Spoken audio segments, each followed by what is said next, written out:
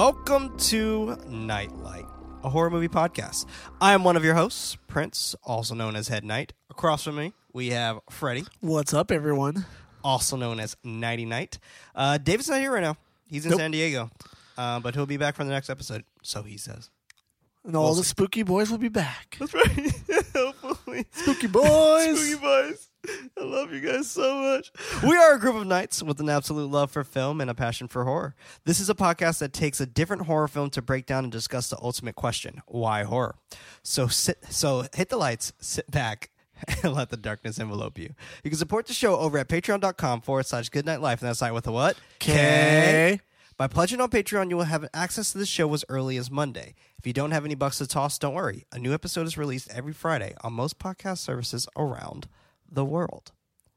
Now, our featured film for tonight, Michael O'Shea's The Transfiguration.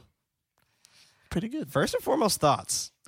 Okay, I think I talked to you a little bit yesterday, saying that the first half of the movie, I was kind of bored a little bit. It's fair. It's very quiet, very slow paced. It's a very slow movie. I actually really like the ending, though. Me too. I do. Me too. That was a really good ending. Yeah. Little out of left field a little bit for me, but I was like, you know what? Cool. Yeah. It really kind of honed in the story as to why it was so slow in the beginning. Yeah.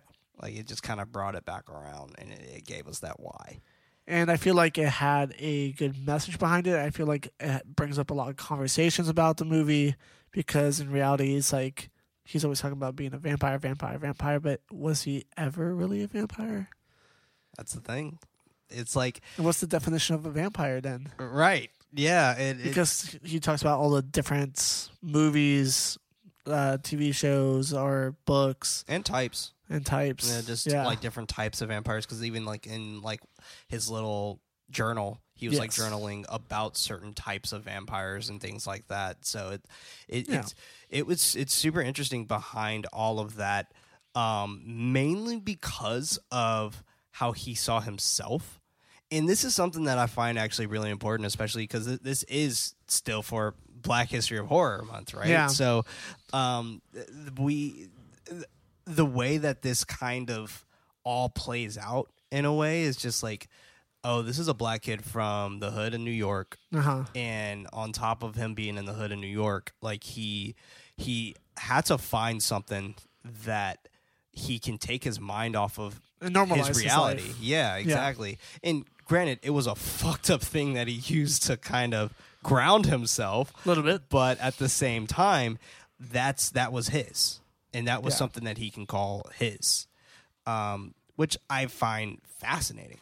It's a really fascinating thought that he chose vampirism or vampiric things that made him cathartic to actually live his life.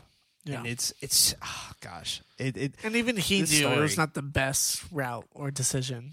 Right. Based on the ending, obviously. Yeah, definitely. Like based on the ending, like he definitely knew, like, okay, I shouldn't be doing this at all. Yeah, but he couldn't stop. He was addicted.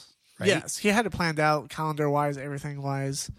But yeah, it was a very interesting movie. Very different from what I've ever seen. Yeah. It is a very different movie. But at the same time, it was grounded. It was still normalized. Yeah, it was like real conversations with like kids talking to each other. Yeah, it felt real, but it felt off too. Well, yeah, so, it felt like it was drowned in fantasy. Yeah, right, and that was kind of beautiful about this movie, though. Like that's what made this movie symbolized with vampirism. Yeah, and the fact that he had vampires or he liked vampires and things like that, because it's kind of hard to consider this a horror movie, right? True, yeah. But at the same time, like, this is definitely a genre film that you won't see placed in, I guess, in any other category. Like, you have no choice except to place it in the horror category, because you're just like, well, I don't know what this movie truly is. Therefore, this is where it's going to go. It's horrifying. So. Right. It was scary, especially when he did the vampire acts. Yeah. That shit was scary. Yeah, like, pretty good. It was good. It was like his kills were pretty interesting, like with his little pen shiv. Oh God, so weird. Yeah, but see, no vampire fangs. That's his thing. Exactly. It's all right. Yeah, it works. That's literally what I works. thought. That's what I thought. It was so interesting behind it because he chose something more real, Correct. I guess, to have for his fangs. Yeah, and I'll say this, like, we'll talk about scene by scene afterwards, but my main opinion, I feel like he was never a vampire. He was just he was just a kid. Yeah. A kid that just found something dark. And kind of like what you were saying, it's like, oh yeah, it could have been his escape from what's around him and stuff like that. Coping with his mother's death or just exploring like a passion of his. Yeah. It's like, oh, I love vampires. I want to become a vampire. Yeah. Now I am a vampire, and now I'm just going to study about them and do my thing and learn more about myself. Yeah. It's like a self-discovery movie. Yeah, and he was very obsessed with it to the point where, like, even we got, like, closer in the beginning when he was talking to the counselor, he was so obsessed with it that he was, like, actually killing animals and sucking their blood, and then he moved on to people. Correct. And it's, man... Like, it's so wild. Interesting. It's such a weird movie, but it works really, really well. Yeah, because he seems like a normal kid for the most part. Yeah. A little off, but it could be something about mental health, too. Maybe, yeah, for sure. Tragedy.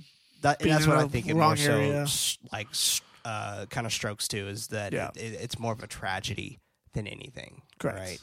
And, because there's moments in this movie that, like, it's generally sad. Yeah. Like there's nothing really happy about this movie.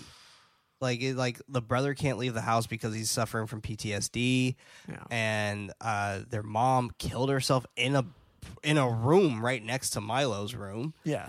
He discovers her. Yeah, Sophie's getting abused by her grandfather. Yep. Like it's fucked up all around. Gang members are right around the corner. Yeah, exactly. Live downstairs, harassing them, and all this whole other shit. So it's a lot of shit that they have to deal with. Even the kids at school, like, beat them up. That's right. Piss on them. Yeah, and it's tough fucked life. up. Like it's a really tough life, and like even if like that was the thing though. He never used his power, I guess, for revenge. True. He only used it for literally his obsession. Maybe just once. Not the girl, but that drunk guy. You think that was for? I don't think that was for. I thought it was like an easy target. He saw that he was like hitting some other girl, and he's like, you know what, this guy. I don't think it was mainly that. I just think it was the fact that like this dude's drunk. Yeah, easy. Like easy target. I'm just gonna follow him into his house. I don't think he did it out of revenge. Just because I only think that is because like, oh yeah, now it's been the 2 days past or something like that. Right. He missed his date. And he's like, oh. And I feel like that's where I was like, oh, yeah, he doesn't really need to do this. He's just doing it to do it now. Yeah. So he's choosing. Yeah. And he's what I looked at. Like, it feels like he's not necessarily addicted to the sucking of the blood part. Yeah, because he throws up like almost immediately afterwards. Yeah, so it feels like he's more so addicted to the hunt. Yeah. Exactly. And, like, I feel like him going for the hunt is him actually... getting that satisfaction because when he does drink the blood, he does throw up. Yes. So it's interesting. What a fascinating fucking movie. Yeah. What a very interesting movie. And low-key, I thought he was going to come back to life at the end. I was like, he didn't. I was like, oh, is this going to be one of those movies like, oh, he's just a sick kid with mental health problems and he's like... And it's like, nope, he's actually a real fucking vampire. Comes out heartless and everything. It's like, heartless? Because they pull his heart out during like the coroner visit. So That's it's true. Like, it's like, true. Man, this guy's a fucking savage. I don't know why my mic is like super low right now. So just give me 1 sec. I'm going to push a button, see if that helps. And I think it did, but we'll see. Button pushing. Button pushing. Button pushing. Don't push my buttons. Unless you want to. Woo! But no, I'm right there with you. Like it's... I could see you thinking that just because of how fantastical, like, his mind was. Yeah, exactly. But, I don't know. It's like he was so sure of it. It's like, oh. That's true. He was. And I was so doubtful the whole time. I was like, Maybe. Who knows? No. Yeah. No. It's like, is this Man of Steel? The little pebble's going to rise up or whatever? Never seen Man of Steel. I'm sorry. It's all right. I think it was Man of Steel. I don't know. He died in one of them. Spoilers. Oh. I thought that was Batman vs. Superman, right? I don't know. Oh, whatever. Yeah, all right. Probably. Yeah. Man. One of those dumb movies. Yeah, whatever. But yeah, let's go and jump into the plot. Cool. Transfiguration, directed by Michael O'Shea, released on April 7th, 2017. And this movie was so under the wraps that for sure. I couldn't find shit. I couldn't find trivia. I couldn't find budgets. I couldn't find earnings. Nothing. Seems very, very low budget, though. It seems super low budget. Very handheld camera. Yes. And I noticed that right away. I was 100%. Oh, shit. This and I even put that a few times in our notes where I think they didn't want to do it this way. I just think they really genuinely couldn't afford a tripod. Correct. Yeah. So, fair enough. So, I mean, hey, it is what that's it how is. Breaking Bad started. That's true. Mostly handheld. Yeah, that is true. You're right. But a score of 85% on Rotten Tomatoes. That's pretty good. Yeah. Like, holy crap. Solid. Yeah, like, I didn't Certified fresh. Yeah, I didn't think it was going to get that type of a score. Just because this movie definitely seems niched. Yeah. Like, this movie doesn't even seem like your average horror fan. This is like more of like this is like a movie that like if you dive deep in horror, this is going to be your type of movie. Yeah. But if you're on kind of like the outskirts and you're maybe still trying to get into it and things like that, I think people are going to find this movie boring. Correct. And they're not going to assimilate it as horror. But definitely a character piece too. Oh, 100%. Yeah. 100%. This is initially the Joker version, or this is initially a vampire version of Joker. That's true. Like, it's just a little kid, and he is kind of going through his own mind, and in a way, like, he still is kind of imagining certain things, like certain relationships and things like that, kind of like Joker. But it's all in all, it's fascinating. Whatever. We'll get into it a little bit more. We open to a shot of an African-American kid's hand with the sound of sucking. This was a very odd beginning portion. Because it seemed like there was like a sex scene going on. Right, exactly. And you're just like, interesting way to open this. Yeah. But there's a man using the bathroom that hears the noises coming from the stall. We get a shot back to the kid sucking with his head down. And I put here, I know this sounds weirder than it actually is, but bear with me. The man finishes using the bathroom and goes over to the stall, confused to see what's going on, and checks underneath the stall door and see two men's feet facing each other. The man, not wanting to get involved with this potentially sexual act, he's like, I'm out. He's like, I'm fucking done. I do not want to be a part of this at all. And he dips on out, but we cut back to the teenager in the stall pulling away from a businessman who is dead with a hole of pouring blood from his neck. He steals his money and walks out of the stall to put his jacket on and wash up. He looks at himself in the mirror, and we get the title shot. And the title shot's actually really beautiful. Like, because it just happens out of nowhere. Yeah. And it's like, and it has that weird noise and shit. But it was actually a really clever way of doing it. Yeah. And I don't know if you're familiar with the actual term of transfiguration. So it's a term that's used in like Catholicism. Interesting.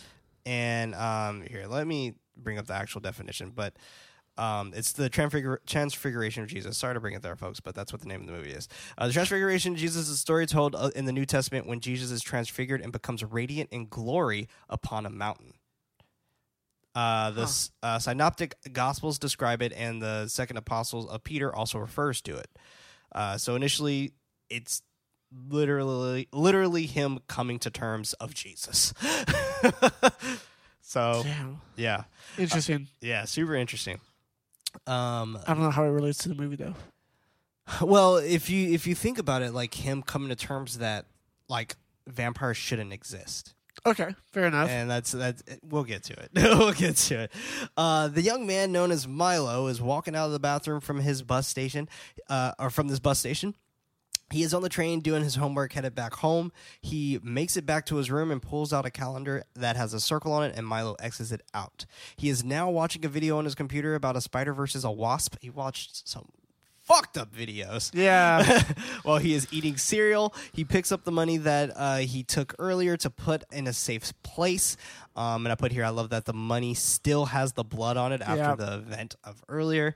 Milo stashes behind all these VHS tapes that are vampire movies.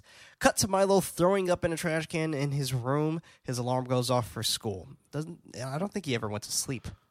Probably not. I just think he just stayed up. Vampires don't sleep. No. They do.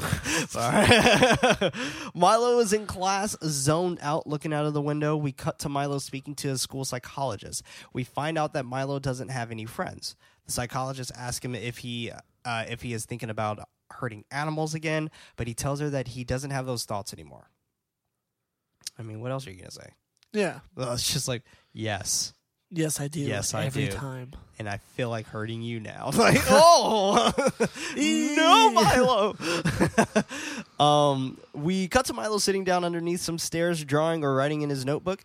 While walking out of the school, there are a group of African-American kids that start chasing Milo. Milo gets cornered by the kids, held down, and one of them actually takes a piss on him. Jesus Christ. Man, that sucks. Yeah. Milo gets out of their clutches and goes home and immediately heads to the bathroom to clean up. You can see that Milo has this terrible scar on his back that they never address. Actually, that's true. Yeah. Now that you mentioned it, I was like, wait, they never really talked about it. They never address that. So I was always intrigued by that. They've always said that like his dad was abusive, right? No. They said the dad was sick. Yeah. Yeah, but he never passed away. Yeah, never addressed that scar on his back. They showed it twice. And even Sophie never brought it up either. You know, I like stuff like that sometimes. Leave it open to interpretation. Yeah. Go for it. It looks like a burn mark of some kind. Yeah. So I think the first time, when I watched it, I was like, oh, maybe it's like a burn effect from a vampire thing. I don't know. Or maybe it's from midnight. I don't know. Maybe it's from the Transfiguration itself, like the actual literal term, because it said blaze of glory. So maybe it's just a literal term. After he is all cleaned up, he goes out of the bathroom and sees his brother Lewis on the couch. Lewis asks Milo if he got milk. He's like, yo, did you get milk? You know what? I'll say this. I love the brother dynamic, but this brother was terrible at acting. Yeah. So bland. Yeah, he was super bland, but at the same time... okay, for sure, Milo. At the same time, like, there were moments where it worked to his favor. Like, I guess. Like when he had to talk to Milo about doing what he had to do. Yeah. When Milo kept asking him, like, if he's killed someone when he was back in Afghanistan. And, like, it worked his in that little story. Yeah. It worked in that moment, for sure. Milo tells him no, and then Milo asks him if he paid the internet bill. Lewis tells him no, and tells him to pay the internet himself and get milk while he's at it. Milo's stuck in a trance, is looking at a bedroom door. Lewis asks what is he doing. Milo tells him nothing and heads into his room. We cut to Milo watching a video of lions eating a gazelle. Lewis calls for Milo to tell him that he has to leave for a few hours. We cut to Milo on a roof. He is taking notes about a specific vampire by the name of Carmilla. Year 1872. She cannot walk in sunlight, needs blood to survive. Its known heritage, it's Ireland, and garlic has no effect. And all the other stuff was actually blocked by his hand. But we get an incredible shot of where Milo pretty much lives. You can tell that this is in the slums of some part of New York. We cut to Milo walking down the street at night to make it back home. While walking, there are a group of young adults that call out to Milo by calling him a freak. And they call him a freak a few times. Yeah. Milo waves while speeding up his pace a little bit. The group of men are making fun of him while he is walking away. Milo stops outside the door because he sees a young white girl by the name of Sophie. Sophie looks like she is moving into the project housing unit. She has 2 big duffel bags. They never said where she came from, did she? Or did they touch on that? No, I think we just talked about the cousins. Okay, that's what I thought too. Milo slowly creeps behind her to tell her that the elevator is broken. Scares the shit out of her. Right. Scares the shit out of her. It's like creepy little kid. God damn it. Yeah. It's like, don't be sneaking up on people. This girl reminds me of someone that we know. I'm not gonna say their name here, but you might know who I'm talking about. But I'm not gonna say their name here. I'll tell you after the podcast. Okay. He opens the doors to the stairs and tells her this way. He's just dipping out. Yeah, because like he's just super socially awkward, right? Like he doesn't really know how to elevator's talk broken. to people. All right, bye. Yeah, for real. He just dips out. But he doesn't hold the door for Sophie. He actually just continues walking forward, like so far that she can't even see him again. Sophie opens the door and calls out to Milo to ask if he could help her with her bags. Milo is pretty much gone, but you hear him come back down the stairs to pick up her bags. Doesn't even respond. You just hear the footsteps. Yeah. Sure, I got you. Yeah, for real. Like it's so interesting. Yeah, nonchalant. It's like, what floor are you on? 9. Okay. Yeah, and he started going up. I was like, okay. All right. All right, then. He asks her what floor is she going on, and she tells him that she's going on the 9th floor. While walking up the stairs, she asks him what's his name. While walking, Milo. Milo, my name's Milo. Milo, my name's Milo. Just keep going. We go to Milo at the top of the stairs, already behind the door, not even fazed by the flight of stairs that he just climbed. Sophie, however, huffing and puffing while coming up the stairs, she gives her thanks, and Milo is quickly headed back down the stairs. Based off of this awkward interaction, you can tell that Milo doesn't really know how to talk to people, right? No. Like, he's just like, there's a girl. Like, there's a girl. Can't talk to you right now. Can't talk. We cut to Milo outside walking in the field. While walking, he hears a group of kids and goes to check it out. He notices that there is a group of boys and the girl Sophie from that he met earlier. One boy kisses Sophie, and the others are egging him on to keep kissing her. They technically have their way with her. They don't show us this, thank goodness. But they have her way with her, and they kind of just go about their day. Sophie is sitting on a dirty couch in the field while Milo once again walks up behind her. Yeah, fucking creep. And he slowly creeps up to Sophie and notices that she is cutting herself. So he asks her if it hurts. Sophie is startled by this question again, but she out. invites him to have a drink with him. A drink with her. While they are drinking, he continues with the same question. Sophie tells him that it is more like a release, and then shows Milo her other arm. She shares with him that she has psoriasis, but she tells him that it is not contagious, so don't worry about it. He is curious if he can contract the disease by sucking on her blood. Yeah, he's like, weirdo. Is it contagious by sucking on blood, or by drinking blood? By blood or something like that. Yeah. So he asks to see her arm that she cut. While Milo is going down to suck on her arm, Sophie pulls back, grossed out, and she's like, "Ew, gross." But that's kind of sweet. Yeah, exactly. I was like, "Oh, kids why are you saying that? Kids are fucking weird." Where am I? Milo apologizes and takes a drink from the brown bag alcohol. And I put here, I love how shaky the camera actually is in this movie. Yeah, because it gives you a sense of realism, and like an amateur. Yeah, like this gritty. It feels real. That's a good word for it, gritty, because it feels like a student's film, like a student's college like final film or something. That's fair, yeah. Which like a documentary or something. Exactly, which is completely fine. I mean, we've gotten some fantastic final college student films. Ryan Coogler for perfect example with Fruitvale Station, and so on and so forth. So it's just you get a lot of good shit out of that kind of stuff. Yes. They make it to Milo's room. And by the way, I don't think Michael O'Shea like made this as like a teenager or anything. Like I think this is a very well older man. I would have to look it up, but I'm pretty sure he is an older guy. Older gentleman. Yeah, exactly. Let me see if I could find a little bit more info. Michael O'Shea. This is literally his only movie.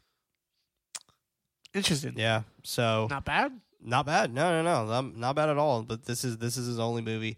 Correction. He made another movie just titled Milo. Yeah, that says right. And it was a short.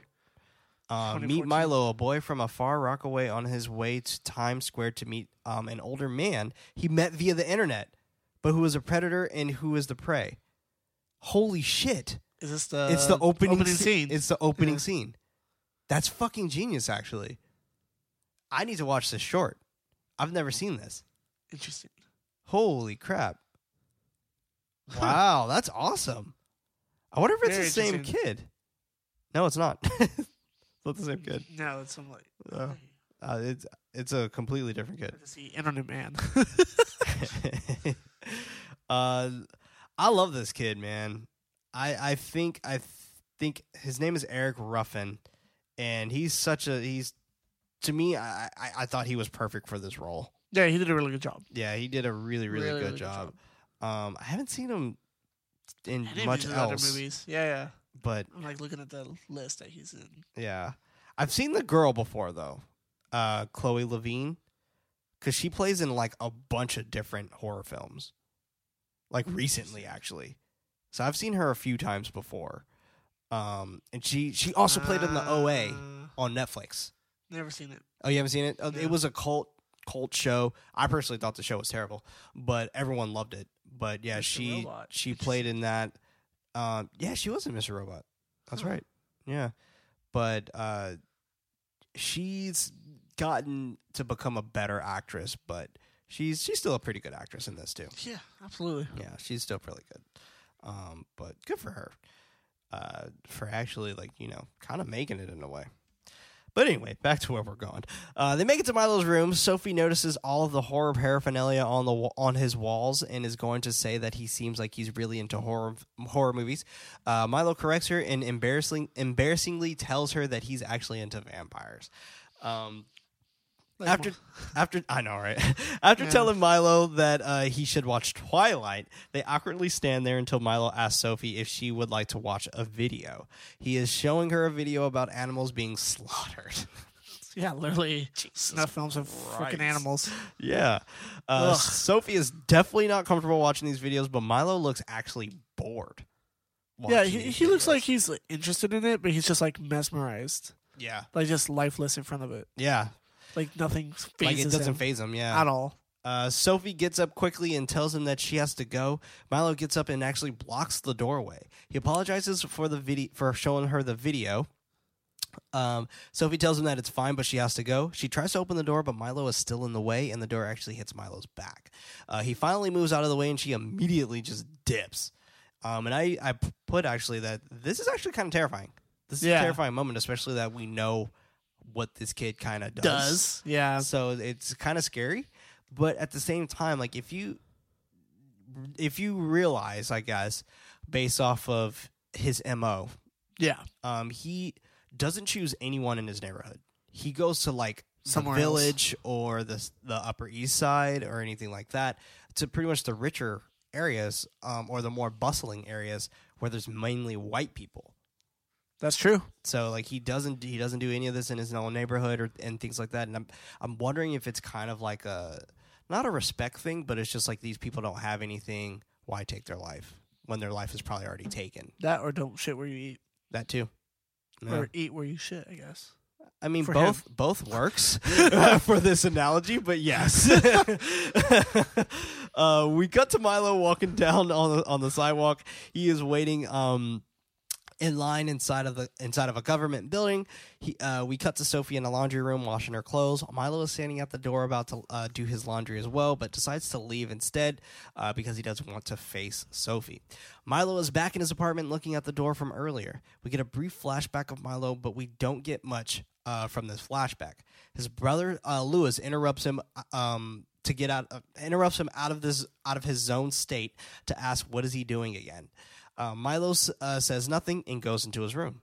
Milo is lying in bed watching a vampire movie when the vampire actually makes a kill. He doesn't look at it, and this happens every time in the movie when he watches these vampire movies. For some reason, he never watches them do the kill. Yeah, I don't know. But why. everything leading up to it. Maybe. Yeah. Yeah.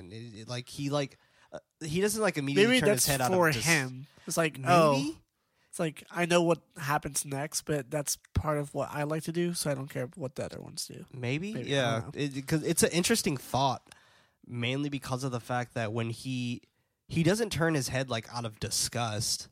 He mainly like turns his head like this I'm not interested. Like I'm not interested. This doesn't really. I was faze interested me. Until it got to that point. Right. Yeah. Yeah. So.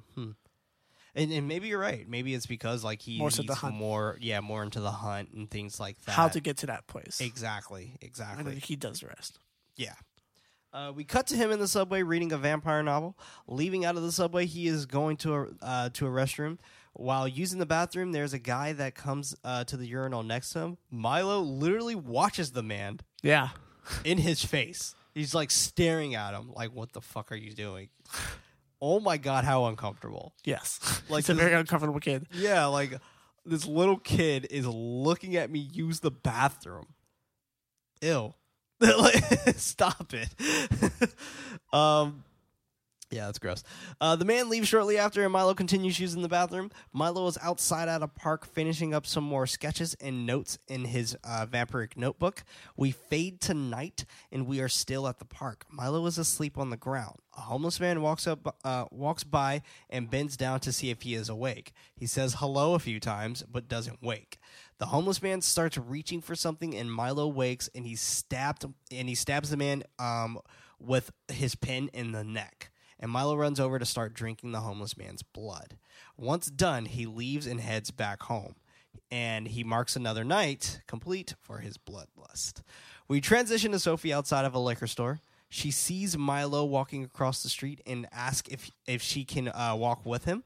While walking, Milo apologizes for the video once again. She tells him don't worry about it and then asks if he ever thinks about suicide. And this is where we kind of start getting into the transition, right? Yeah. Where it's just like, okay, now it's planted into his head. And it's interesting because if she wouldn't have said that, he probably wouldn't have killed himself. Towards the end, yeah. Yeah, like we would probably have... It was like the first domino effect, for sure. Exactly. Yeah, definitely. So it's interesting. We get his little mentality with his like response and stuff like that too. Yeah. So, Definitely, yeah. Like you kind of see like how his mindset is, where and he says no. Yeah, he says not really. Like he's like, and then he says that he can't kill himself. Correct. And I think that goes back to what you said, that he enjoys the hunt, because this was like him playing a game with himself. Yeah, it's the process to get to the point. It's like, oh, I planned all this. Yeah, and he was just like, because it's fascinating, man. It's fascinating. What an interesting movie. Like this is a movie that I find good.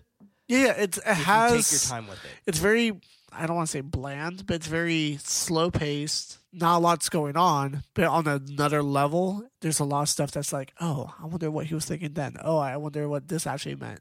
There's a lot of deep layers to it. I agree. It's an onion of a movie. Yeah, it's just interesting. Yeah, it's layered. Yeah, it's good. It's layered very well too.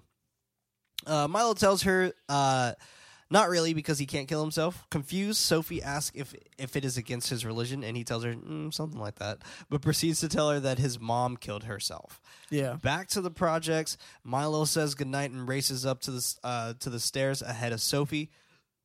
While Sophie is walking up the stairs, Milo comes back down to ask her if she would like to go to the movies with him tomorrow.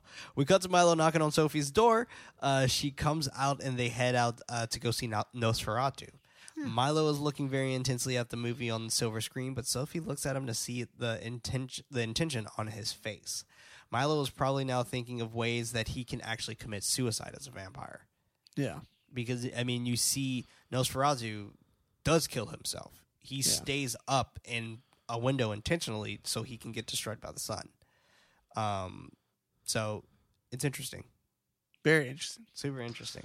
They are leaving out of the movie. Milo asked her if she liked it, and she said that she thought it was interesting and Twilight is better. Gross. Totally a teenage girl. She tells him that he should see. She tells him that he should see it or at least read the first book. Milo tells her that he prefers Let the Right One In, and that he'll show her that movie one day. And I put, hell yeah, fucking shout out, let's go, let's go, fucking Let the Right One In, baby. So good, such a good movie, dude. Oh my gosh, when we get to Vampire Month, I cannot wait until we show this movie. Sophie starts telling Milo her situation and as to why she is even in his I don't want to say his. I'm sorry. I wrote that, but I don't want to say that. In a different neighborhood to begin with. She is staying with her abusive grandfather because her dad and mom died. The same story goes for Milo. His dad died when he was 8, but was sick a couple of years before that. We cut to them drinking on a subway. Sophie grabs his hand to hold, and Milo cracks a slight smile from this. They are sitting at a dock, and Milo is telling her about how vampires can be more realistic. He goes on about the process, starting with sucking and drinking blood. He tells her it is like when you were little, it was like when you were a little kid, and you get a cut on your finger and you drink the blood, but that is not enough, so you transition to animals, then people. She should have been scared. Yeah. Like, she should have been scared. scared. He had too many fun facts about vampires. Seriously. So, damn. It's like, Milo tells her that you can change a lot after you kill the first person, and you change even more when you kill more and more. Yeah. Damn. He tells her that vampires can actually walk into the sun, eat garlic, and he doesn't believe in the religious stuff behind the lore as well. And I put here, this is another hint that Milo is really into his craft and nothing can truly get him out of it. Sophie cracks a joke about the vampires in True Blood can die by the sun. She goes on to tell him about an episode in True Blood where a vampire commits suicide for feeling bad about his life choices. And I actually remember that episode. Oh, really? Yeah, I remember that episode. It was like, this is the fucking cheesiest thing. Like, he literally goes up to the roof, waits for the sunset, then he catches on fire. Oh. And like the person he, I guess, turned, his name's Eric, and it's Alex Skarsgård. Interesting. Yeah, and like Alex Skarsgård like starts crying, and then when they cry blood. Oh, but it's like, that's crazy. Yeah. See, that's actually an intense thing. Yeah, it's the attention to detail for the vampires is actually really fucking cool because they all cry blood when they cry. Yeah, and like it's crazy because when they like wipe it, it's just blood smear. Oh, that's crazy. That's crazy. Yeah, and when they actually die, like they just explode. Oh, yeah, they just like explode, not like an actual explosion, but like they like burst into blood. It's like, oh shit, and that's it. You're done. Cool. Not coming back. Hey, fair enough. like, oh, all right. There are some cool things about True Blood. I stuck with the whole show. Damn. But then they got weird, where it's like they started introducing like it wasn't true to its form. Yeah, it was like they started introducing like voodoo and shit like that. And it was like they were throwing too much in the mix. Yeah, they had shapeshifters in there. Okay. I don't know if you know who Janina Gavankar. Do you know who that is? No. She played in The Morning Show on Apple TV Plus. I forgot her name in the show, but she also played in have you seen Blind Spotting? That's the recent movie that came out recent, right? Yeah, it was. Was it the same people who did Uncut Gems? No. That's a that was different. Yeah. Then no. But Blind Spotting's initially that movie that's about like Oakland gentrification. No, I think I know it because it's a poster of two guys in a car or something like that, right? Yeah, okay. yeah. Dude, I know it, but never seen it. You will love that movie. Probably. Because it's David and Raphael, and they're best friends from Oakland, and they're legit from Oakland. That's so sad. But David is the guy who played in Hamilton, who's actually going to be in the new one as well, that new movie. But whatever, that's besides the point. We're a fucking horror movie podcast. Let's get back to that shit. Milo this musical shit. Milo tells her that it can to be true, but he doesn't think that a vampire can actually kill themselves. Sort of like an animal instinct. They start walking and they are talking about Milo's mom. He didn't attend her funeral because his brother said that he shouldn't go because it would be too hard. Lewis won't even tell Milo where the grave of his mother is because he gets all weirded out about all of that kind of stuff. They make it to their complex, but the group of men before are outside and call out to Milo by calling him a freak. Milo waves, but one of the guys named Andre tells him that that's not good enough and for him to come here. Andre asks Milo about Sophie. She hesitantly introduces herself. Another one of the guys by the name of Troy asks why is she in the ghetto, but Andre cuts him off and tells him that she lives here now. Andre asks her why does she live here, and she tells him with an attitude that she lives with her grandfather. Andre knows exactly who he is by saying, "Oh, is that mean white motherfucker upstairs?" Yeah. Like, damn. That's the hood, though. Sophie asks if she can go, or if they can go now, and he's like, I'm not your daddy, shit, go. Yeah. While walking away from the group, Andre yells to Milo about telling Lewis he said hello.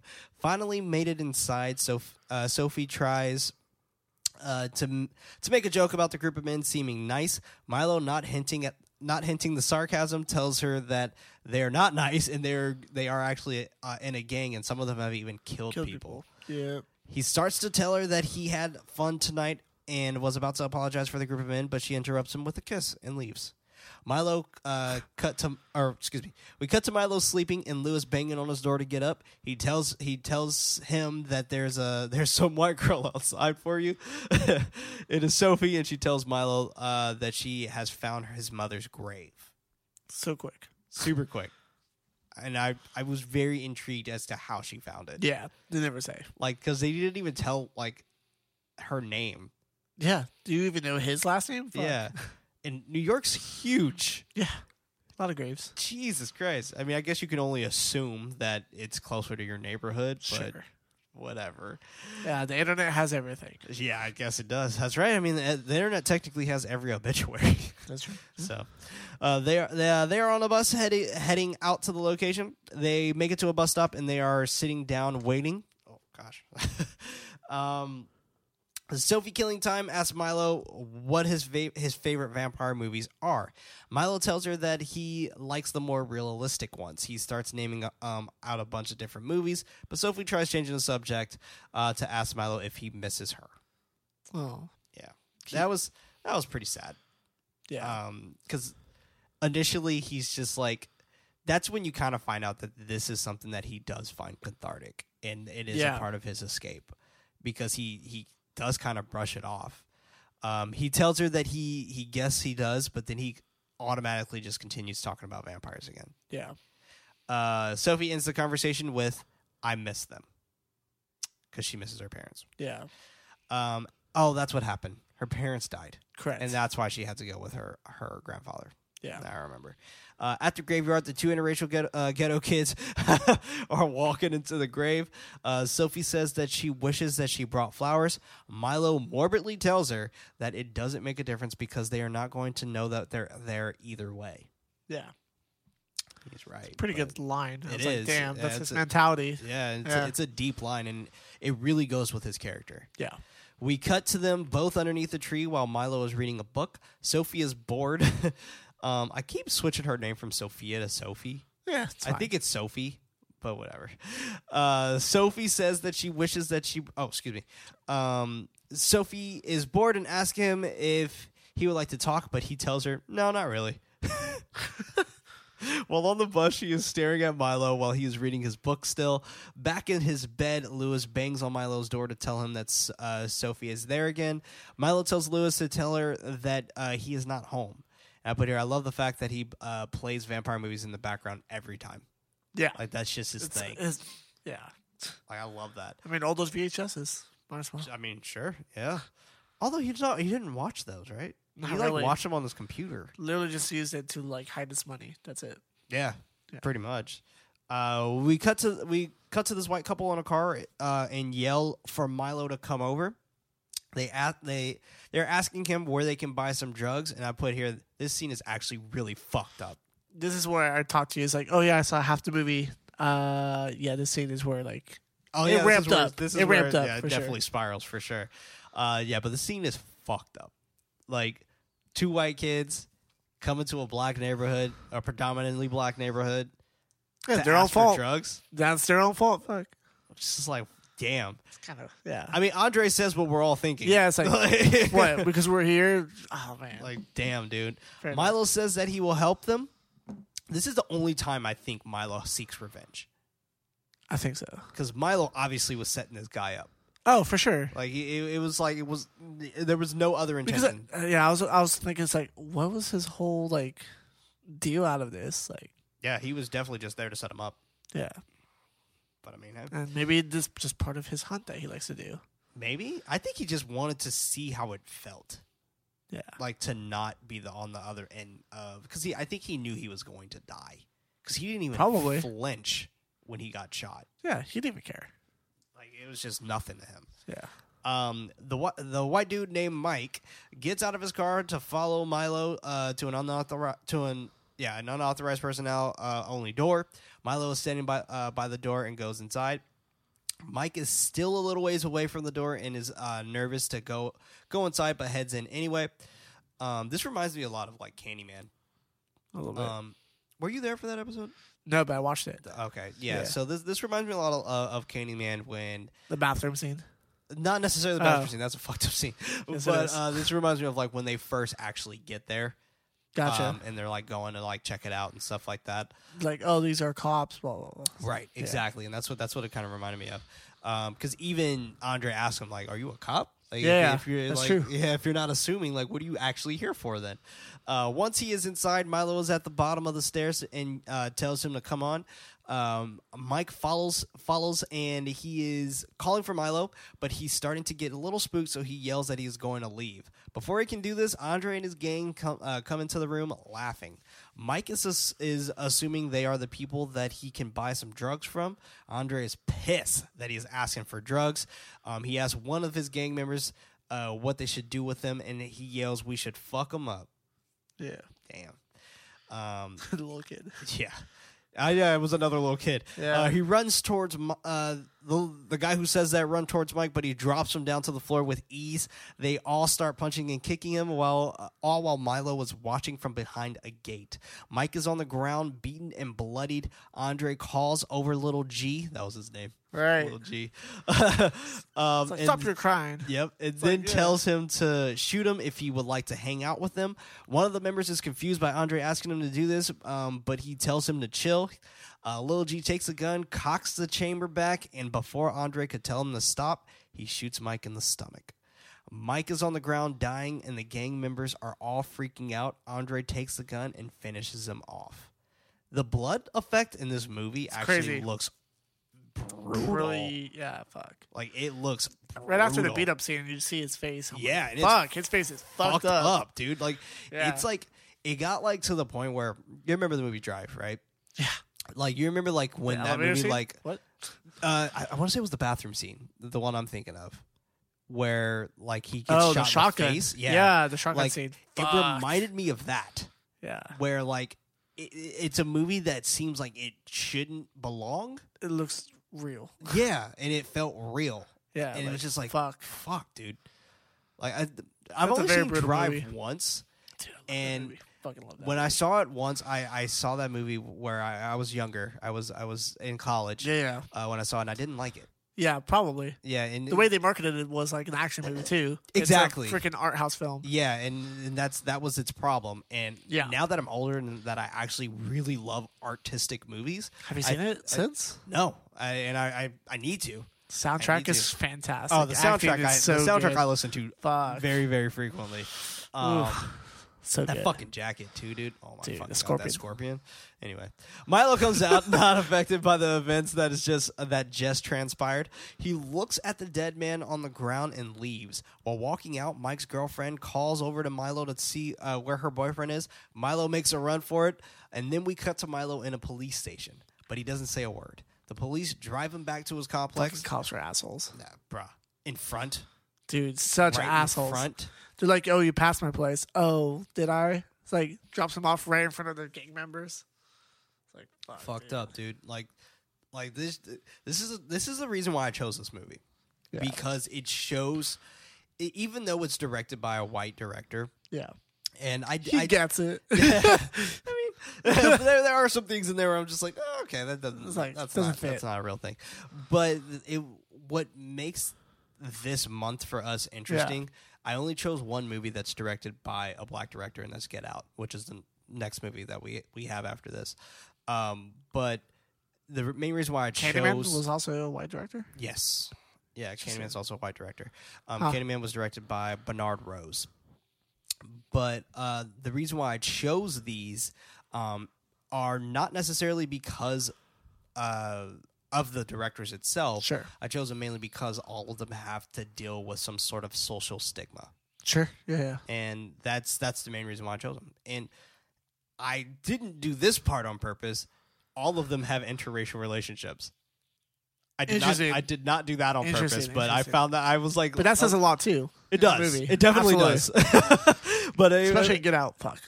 Yeah, seriously. Yeah, and Get Out especially. Photography, black and white. Gosh. There you go. Everything.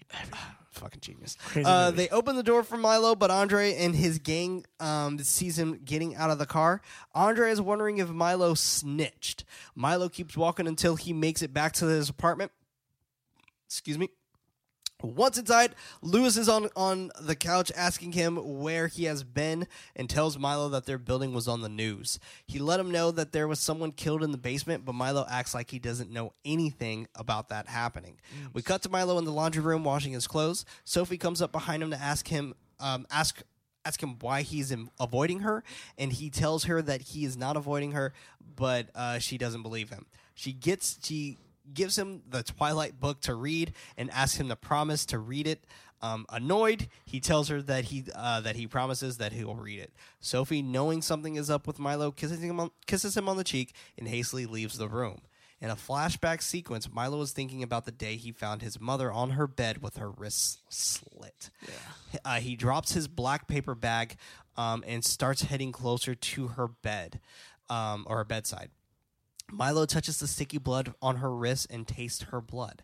The flashback is interrupted by Lewis coming back into the room, telling him to get out of the room.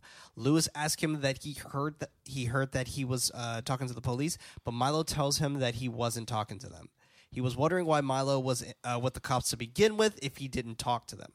Lewis, and I put here, Lewis can't completely protect his brother from Andre and his goons, and he knows that this is going to probably turn out to a sticky situation. Milo keeps telling him that he didn't talk to the cops about the incident in the basement. Lewis says okay and sits down on the couch, but asks Milo if he saw what happened. Milo tells him that he did see it. Lewis is wondering if Andre and his gang saw him see what happened. He tells Milo that he can't protect him from them, and Milo goes to his room, but Lewis follows him to tell him to not trust the police either because they can frame him for all of this shit. And Milo, irritated, says okay to everything that his brother is saying. And even Lewis is just like believe me on this. Like listen to me on this. Really looking out for him. Exactly. And I really like the way Milo acts, like in general. Sure. Just like a whatever attitude? Yeah. Kind of a whatever attitude, but at the same time, like, nothing phases him. The way he talks, like, you can tell, like, he still has a little bit of hood in him. Sure. Like, he has, like, that demeanor where he can kind of do, like, the switching thing in a way. But, and by the way, most black people could do that. Switch it up. I'm just saying, most black people could do it. It's a real thing. We definitely talk different when we're around each other. We cut to Milo and Sophie sitting down on a lookout. Sophie asks Milo if this is what he does up there. And he tells her that he comes here to study. She asks him if he believes in God, and Milo says no. But she does. Milo thinks that when people die, they just die. They are gone. They don't really end up anywhere, and they're just dead. Sophie tells him not to say that because it is creepy. And she jokingly changes the subject. She asks him what would he do if he had $1 million. Milo reverts the question back to Sophie and says, "What if I told you I have $1 million?" I was like, interesting question. It's like, how many people did you kill? Yeah. She jokes that she would steal it, but says that she would actually ask to borrow some so she can leave this place and move with her cousin. Sophie asks the question to him again. Milo tells her that he has plans. Yeah. We cut to Milo heading to the park. He makes excuse me, I wrote that wrong. He goes inside of a forested area and starts reading. A ball drops down to Milo and another kid coming down to retrieve it. The kid extends his hand to take the ball back. He doesn't even say anything. No. He just kind of has his hand out. I would have slapped his hand, like, boy, you better ask. Get your hand out my face. It's my ball now. Like, for some reason, I thought he was going to stab the ball. That would have been hilarious. There you go. Like staring directly into his eyes while he did it. Yeah. Oh my god, that would have been so funny. Milo has one hand on his pen, as if he was going to strike, but gives the kid the ball back instead. The kid's mom called out to him, and then the kid leaves to go with his mom. Milo is going into the complex, but Andre and one of his goons, Malik, are outside the door. They start interrogating him about speaking to the cops. Andre thinks that he was down there when Mike got killed. Milo plays dumb and tells him that he didn't speak to the cops about anything. Andre tells him, "This ain't over. This ain't over, little man." Before he leaves, Milo is knocking. I don't know why I put it like this. Milo is knocking boots with Sophie.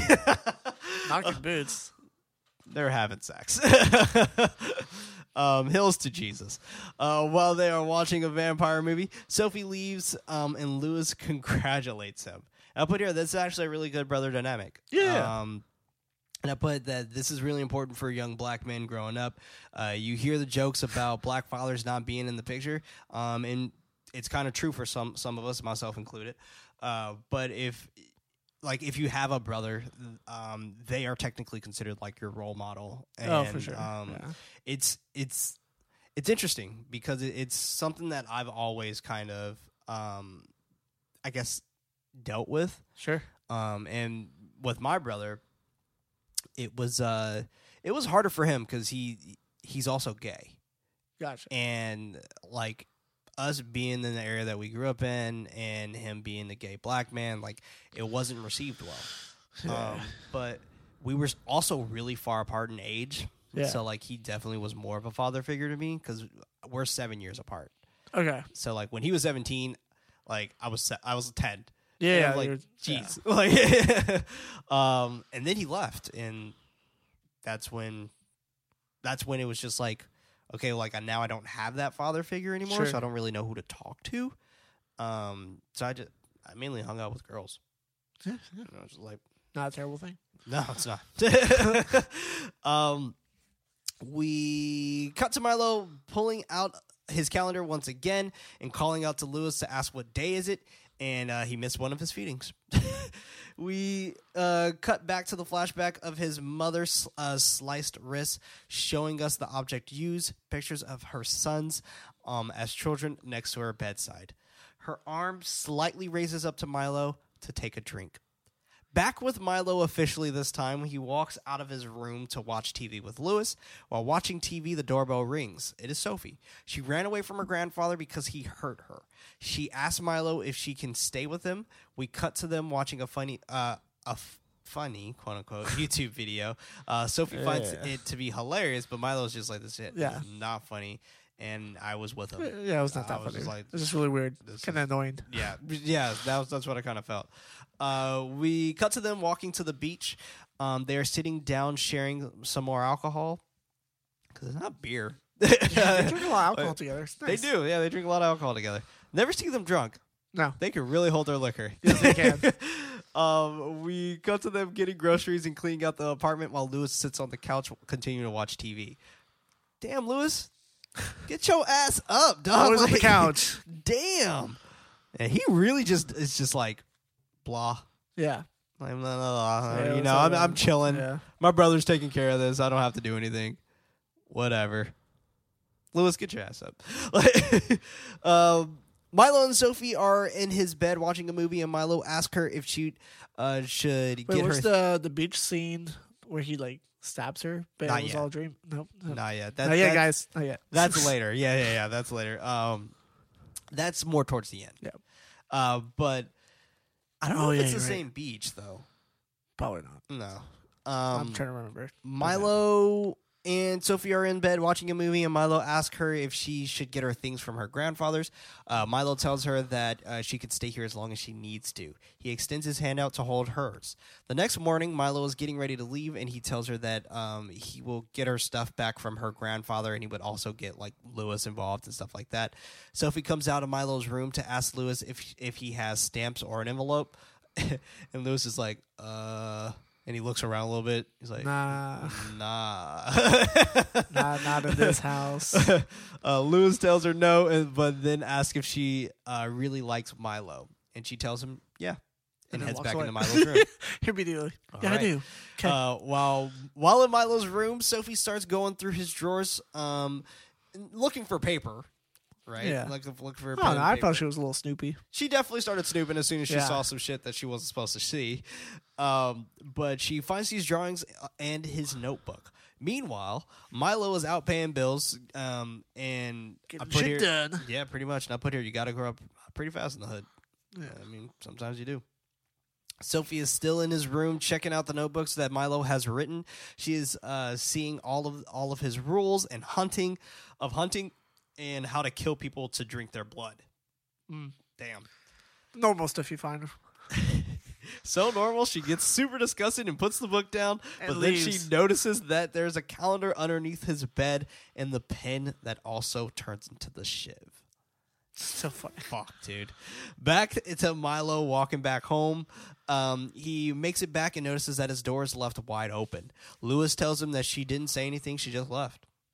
Milo goes into his room and all of the vampiric shit is on his bed and floor. Milo doesn't seem mad by this. He just more so seems a little concerned. He checks his money to see if it's still there, and it is. It's fine. Yeah. Then he runs up to the 9th floor to check to see if Sophie is there. She isn't, so he tries calling her instead and leaves a voicemail letting her know that he can explain all of that stuff that she saw. We cut to Milo traveling down the streets of a bustling nightlife in New York.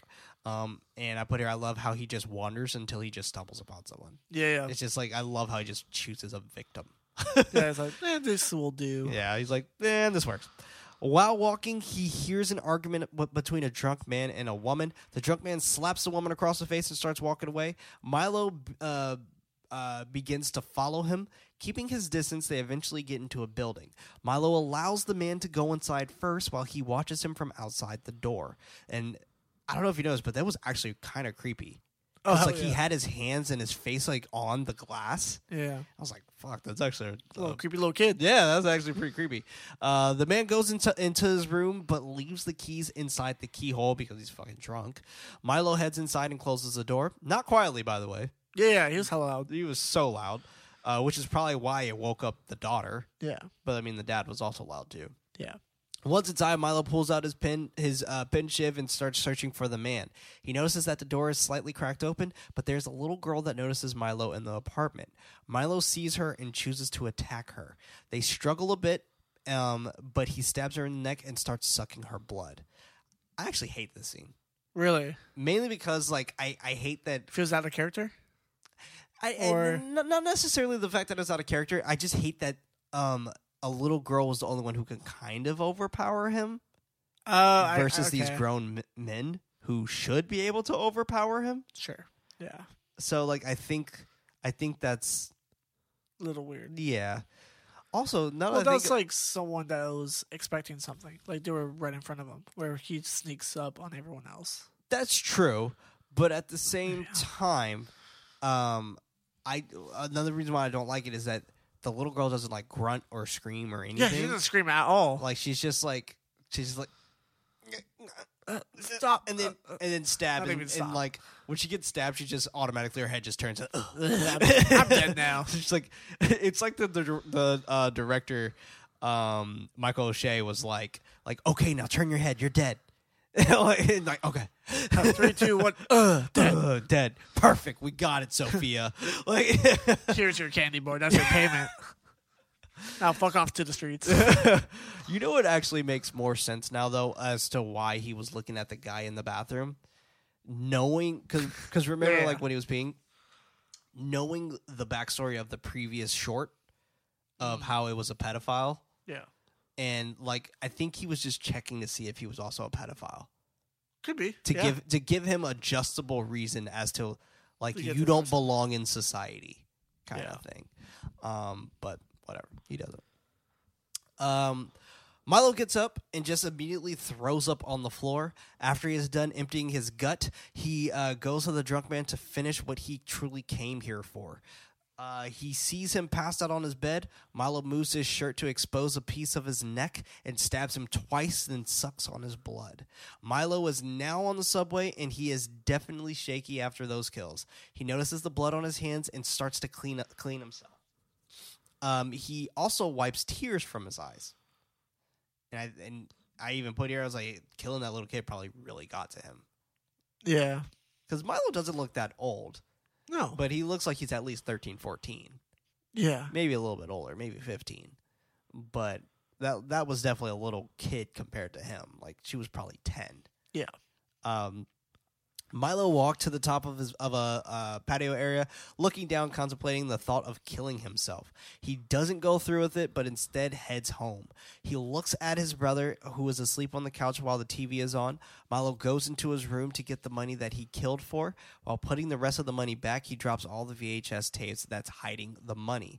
And I put here, you can definitely tell that Milo is really off. Right? Like, yeah, and he's like, all shooken up. Exactly. Like he's not really on like how he used to be. Yeah. But Milo is lying down in bed, not looking at the movie at all. He's just looking straight up at the ceiling. He comes out of his room to sit down with Lewis. Lewis looks at Milo and tells him that he looks like shit. Milo asks Lewis if he killed anybody while he was away in the army. Lewis tells him no, but he saw a lot of death while he was there, and he said like a lot of body parts. Yeah. Which I was like, damn, that's rough. He tells Milo that he needs to do what he has to do and to not feel guilty about it because there's worse people out there. True. But that obviously he doesn't know what Milo truly does. He lets Milo know that more people are doing a lot worse than he is even thinking about. Milo gets up and tells Lewis goodnight. Lewis chuckles and tells him goodnight back. And then he tells Milo that their mom, because Milo asks, like, why are you laughing?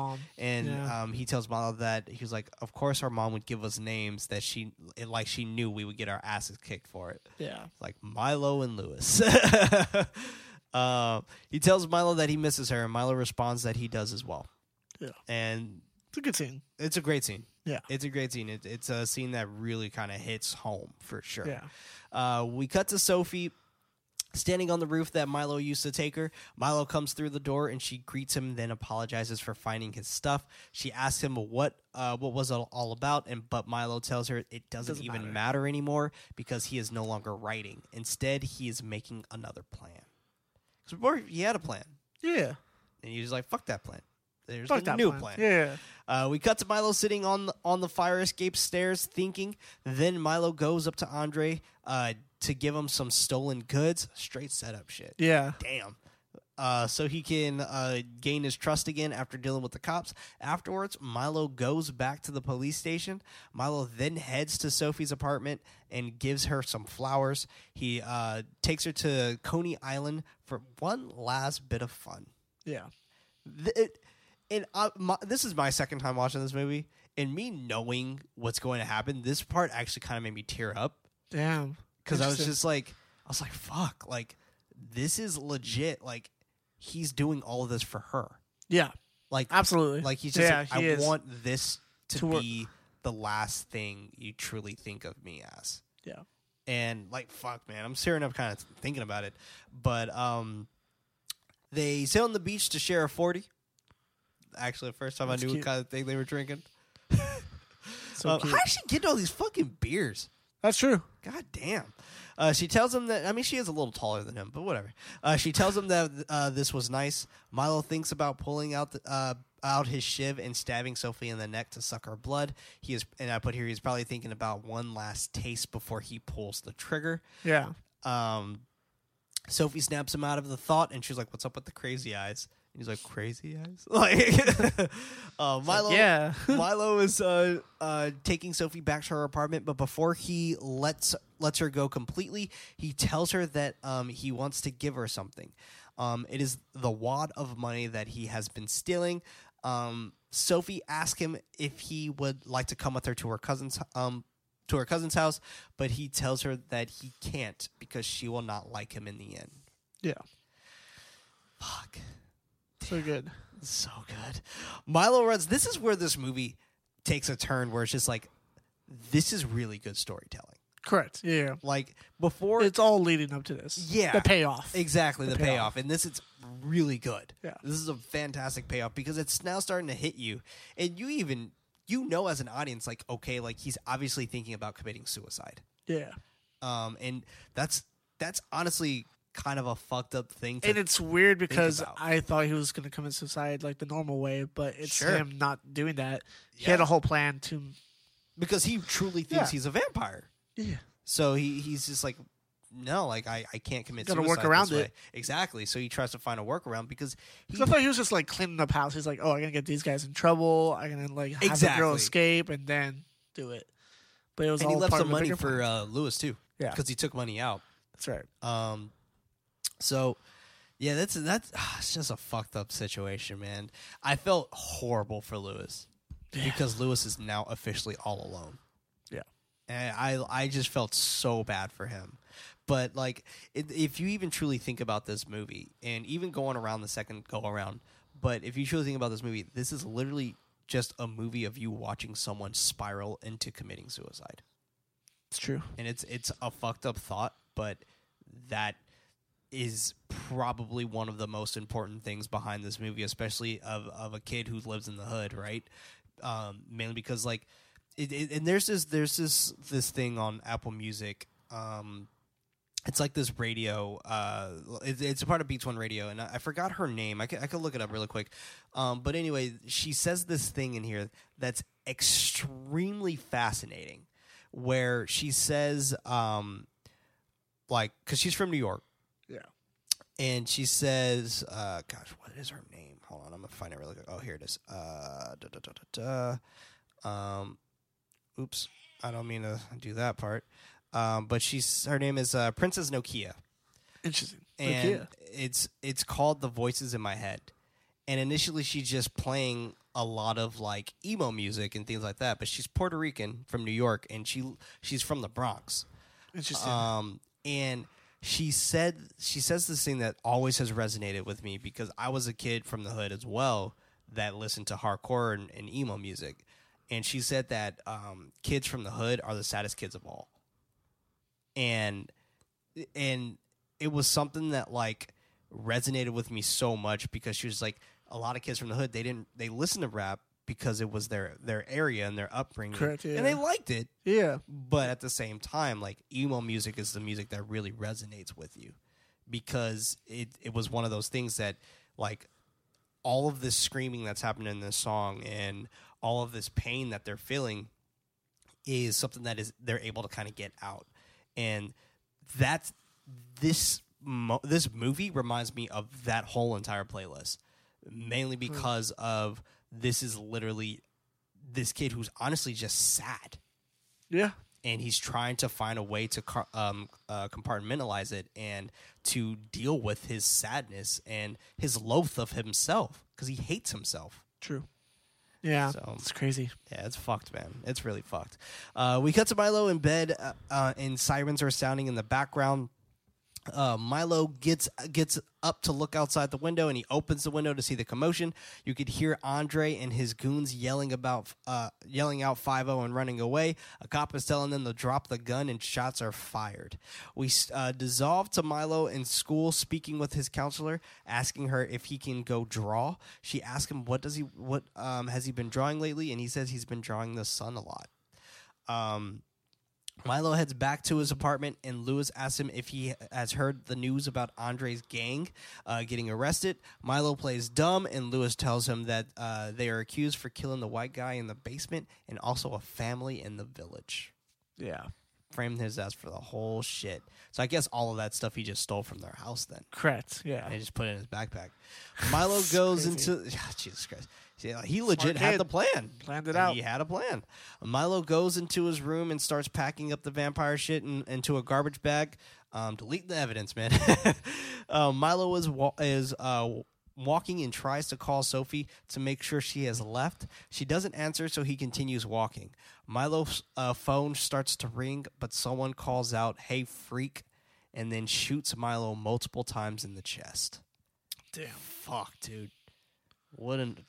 All while Sophie, he could have talked to Sophie one last time. Fuck. One last time. We cut back to Sophie calling him, leaving him a message before she gets on the bus to go to her cousin's. Back to Milo being picked up by the ambulance. Meanwhile, Sophie is on the bus. Milo is classified dead and zipped into the body bag by the coroner. Sophie is on the bus, not truly knowing about the conclusion of Milo. We are going through Milo's autopsy. They are taking out the bullets from and his heart. from his body. Afterwards, they place him in a boxed coffin. Sophie is sitting on a bench.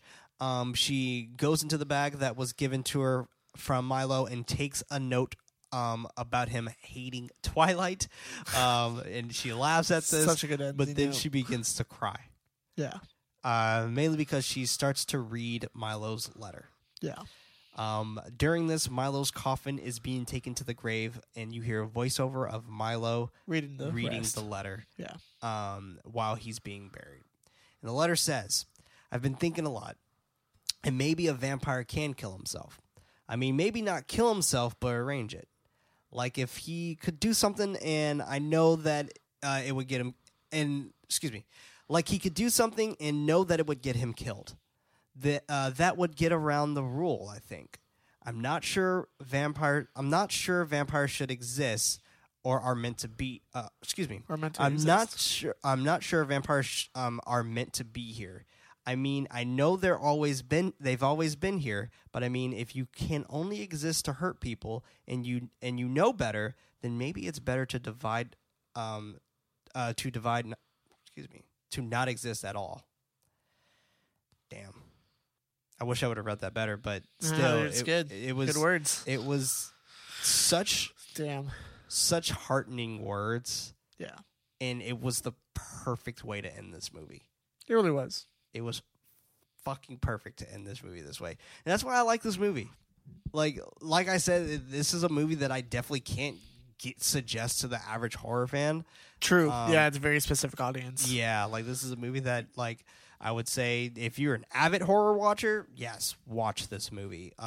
And if you're a listener of this podcast, yes, watch this movie. Definitely watch it. Because we do tackle art house films and amateur films and things like that. And this is a very amateur film with a slow build and so on and so forth. A great payoff. Fantastic payoff. Yeah. The payoff is absolutely beautiful in this. And after this, we get the credits. Yeah. But yeah, honestly, I have nothing else to really say about this movie. It's just a fantastic movie. Yeah. The actor is really good too. The kid is so good. Really, really good. And I would love to see him in more. Yep. I was just like thinking that. I was like, God, why hasn't unless he that been in monotone behavior is all he's got. I don't know. He can't do any other things. I don't know.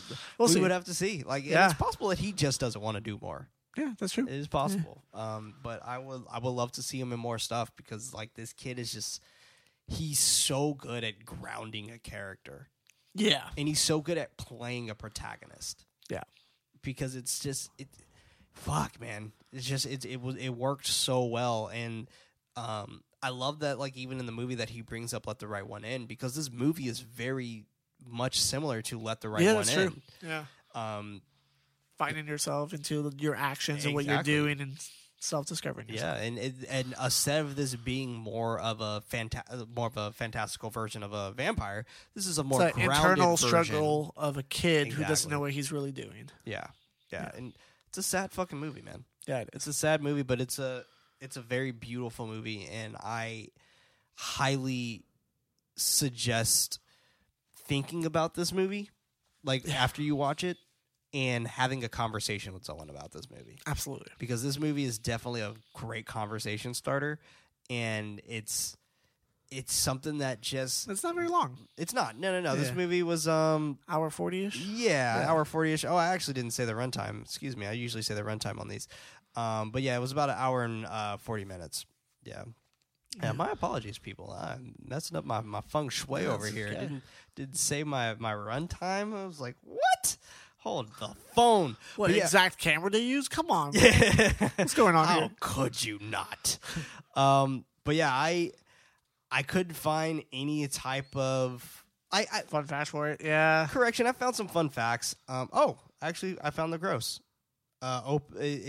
It made $2,000. No, I'm just kidding. It made $22,000 though. Worldwide, it was $28,000. Opening weekend, 5,000. Yeah. Jesus Christ. Opening weekend in the UK. Oh, interesting. Yeah, it got released in the UK. I don't think Eric Ruffin is from the UK though. I think Aaron Moten is though, the guy who played Lewis. Yeah. I think he's from the UK. But whatever. so curious what their budget was. Oh, this guy, Aaron Moten, he's in that stupid show Disjointed on Netflix. It's like that super shitty sitcom with Kathy Bates. Yeah, don't watch it. Don't watch it. But he's also in The Night Of. Oh, interesting. Yeah, he's in The Night Of. That's a great fucking show. But yeah, I mean, watch this movie and let us know what you think of this movie. Tell us over on Twitter at GoodnightLife, and that's night with a K. Okay. By all means, we want to hear it. We want to hear your thoughts. Like, this is honestly one of the cooler ones to have a conversation about. Yes. Also filmed with the Canon C500. Yeah. Oh, there you go. You're welcome, guys. Yeah. I know that's really like on your guys' minds. Yeah, exactly. Why is this camera so shaky? But like, I legit think he just couldn't afford to have a tripod. No. Yeah. Like, I mean, it just, because you can't just have a tripod either. Like, you need something that's going to have to be able to scale and so on and so forth. So all he could afford was probably lenses. Yeah, probably. So, man, fuck, dude. Good job, though. All in all, great job. And I'm very, very happy of what he did. But the next movie that we're going to be showing is Jordan Peele's Get Out. Yes. That is our next topic there. And, oh my God. Fucking Get Out. Get out of here. Oh, get out town. Get out town. But no, seriously. Get out of that house. Get Out is such a fantastic conversational piece. Oh, for sure. And yeah, I can't wait for us to jump into that one for sure. But this was Nightlight, a horror movie podcast. I was one of your hosts, Prince, also known as Head Knight. Across from me, we had Freddie. Have a good night or good day, depending on when you're listening. Yeah, but good night. Also known as a Nighty Night. Once again, David, not here. We do miss you. So Spooky boys. We're not the same without you. Our efforts to get this show out is not enough.